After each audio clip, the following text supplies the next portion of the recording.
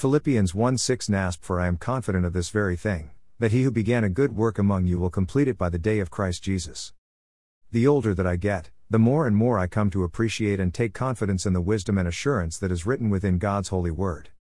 That book that so many disregard.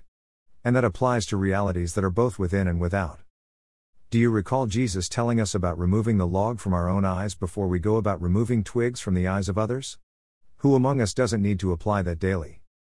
And how many of us have tried to take the yoke that Jesus carried, which he invited us to carry, which was doing the will of our Father, and not come to realization of the inadequacies of our own endeavors, at meeting this task?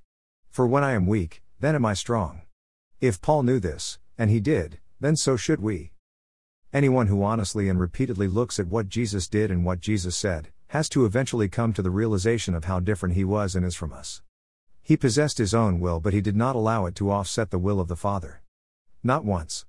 Doing the will of the Father was all that Jesus saw, all that Jesus spoke, and all that Jesus did. Was Jesus focused? Yes, he was. Are we? Not so much. Oh, we try, but we still fall short. God literally had and has to do it for us, through his Son. There is no other possible way, the difference is too great, the cross purposes within and without us, are too many.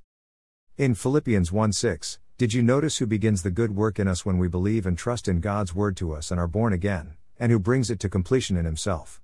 Yes, that would be Jesus, doing for us what we ourselves cannot do.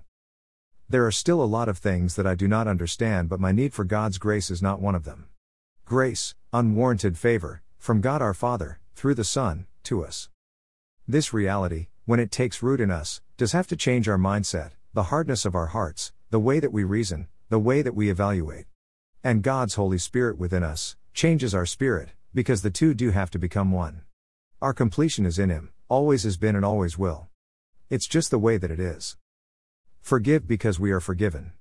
Love because we are loved. Think of others' welfare above our own. I think these things can and do indeed take root in us, but they are completed in Jesus. The simplicity of the gospel of Jesus Christ is not that difficult to comprehend, but it demands the acknowledgement of who Jesus is, who sent him, why it was necessary that he do for us what we cannot do of ourselves, and our eventual faith and trust in Jesus alone, as our righteousness before a holy God. The Lamb of God that takes away the sin of the world. John 3:16-21 NASB. For God so loved the world, that he gave his only Son, so that everyone who believes in him will not perish, but have eternal life. For God did not send the Son into the world to judge the world, but so that the world might be saved through him. The one who believes in him is not judged, the one who does not believe has been judged already, because he has not believed in the name of the only Son of God. And this is the judgment, that the light has come into the world, and people love the darkness rather than the light, for their deeds were evil. For everyone who does evil hates the light, and does not come to the light, so that his deeds will not be exposed. But the one who practices the truth comes to the light, so that his deeds will be revealed as having been performed in God. The older that I get, these words spoken by Jesus, from the Father, and witnessed within my spirit by God's Holy Spirit, ring true. Worthy is the Lamb. Blessings.